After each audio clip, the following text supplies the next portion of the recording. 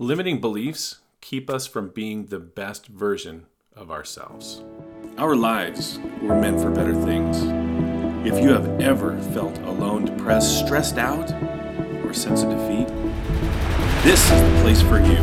Welcome to the Project Growth Mastery Podcast. Your growth starts now. The way we think. When you were an infant, fresh-born baby, you were staring up at your mom and your dad, and you felt, you were nice and swaddled, and you were held tightly, and you felt safe. Do you think your parents told you first thing that as you were making your way into this world that you were just going to fail?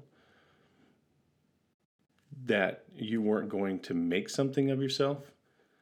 That you weren't good enough? Did they say you were going to be worthless? Did they tell you how you weren't going to change people's lives? No. They looked at you, they looked deep into your little baby eyes, and they whispered how incredible you are, how you're going to be anything you want someday, how you are so precious, and this just like incredible miracle given to them by their Creator.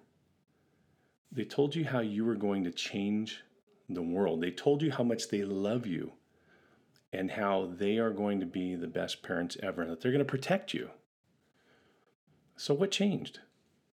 When did you stop believing in yourself? If that's the way that you started out in life, is hearing positive things, when did you stop believing those positive things?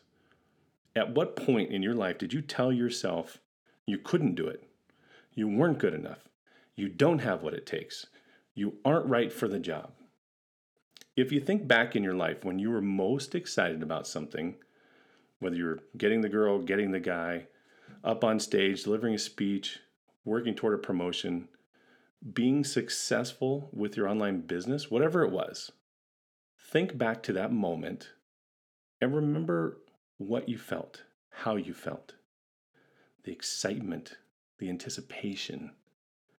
What did you feel in that moment? Were you excited? Were you humble? Were you confident? Were you focused? I remember a time back when I was working for a guy that I had deep respect for, and I was his right-hand man. I did everything. I did everything he asked me to do and then some.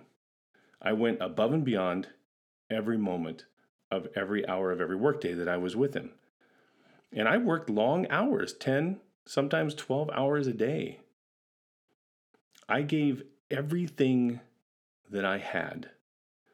And then one day a promotion came available, and it was between me and one other guy. I think you know where this story is going, but just bear with me for a second. We were both qualified to do the work, so it's not that the other guy didn't have the qualifications. He did. But, then there's a big but. The other guy didn't put in that effort, didn't put in the level of effort that I did. He didn't put in the time to better himself. And he sure didn't show everyone that he was capable of such incredible responsibility. And when the time came for my boss to choose who would get the promotion, guess who he chose? The other guy. I was completely deflated at the moment. I was angry. I was upset. I couldn't believe that this guy who didn't work nearly as hard as I did got the promotion over me. And then I noticed my attitude started to change. I wasn't putting in the long hours that I used to. I wasn't giving my all anymore. And I had lost my desire to be the best I could be. And in that moment, I created a limiting belief for myself that would carry me for many, many, many more years to come. One day I approached my boss, and sometime afterward, and I asked him, why didn't you pick me? And he told me it was because he needed me in the position I was because I was too valuable to him. Now, let me ask you a question. Do you think that my response was that I felt relief that he told me that? Oh, hell no. I was even more pissed off. I wasn't okay with the answer that he gave me. I didn't jump up and down for joy because he valued me more than as his assistant than as someone that could take on an increased amount of responsibility and manage people. No. I felt undervalued. I felt worthless. I felt as though I wasn't destined for greater things. What a horrible thing to do to someone. But you know what? I have to take complete responsibility for myself too. The limiting belief created someone that I was not proud of, someone that didn't continue to strive for more, that said, well, I guess this is all I will be. Hell no. I should have said, hell no, I am meant for bigger and better things. I am a force for good. I am a leader, not a follower. And it took me years to figure that out again. That one moment shaped my life into who I was. But it didn't shape me into who I was meant to be. Now, there have been many moments where people didn't see what you truly are worth to this world. They don't see you for who you're meant to be. They don't see you for the incredible contribution that you get to provide to others. And when we rely on other people's opinions of us, when we look for validation from them and we don't get it, we tend to build this limiting belief in our minds that we're not good enough or we can't do it. Instead of turning that around and saying, what do I need to do differently? Maybe this person isn't who I'm supposed to be working for. Maybe I need to be working for myself because I am a leader. So if they don't see you for who you are, that's okay. Because from this moment on, all the limiting beliefs that you have, you're going to squash. And I'm going to tell you how to do that.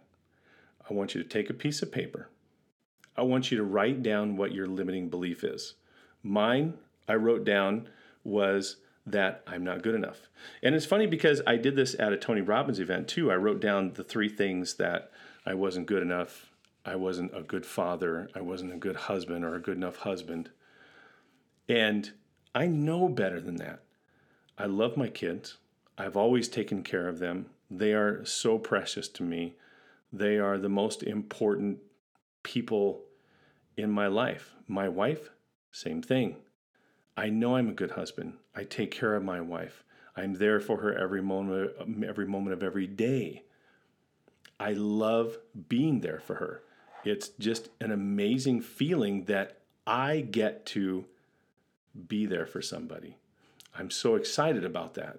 So those limiting beliefs, write those down on a piece of paper. If you have a piece of paper and a pencil right now, go ahead, write them down. And then what I want you to do is I want you to crumple them up.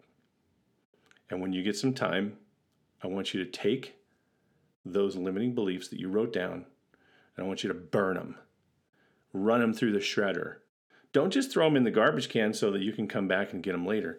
This has to be a commitment that you write these limiting beliefs down and you say, no more. This is not who I was meant to be. This is not what I'm only capable of. Cut them up with scissors. Do whatever you have to do. Take action. Take massive action. Destroy that limiting belief. Be who you want to be. Be a force in this world. Be a leader. Be a creator. If you're a creator, then you're creating things for yourself. You're not destroying things for yourself. Believe in yourself, even when others don't. They don't determine who you're going to be. They don't decide how much you will impact this world. I just want to wish you guys a Merry Christmas, Happy New Year.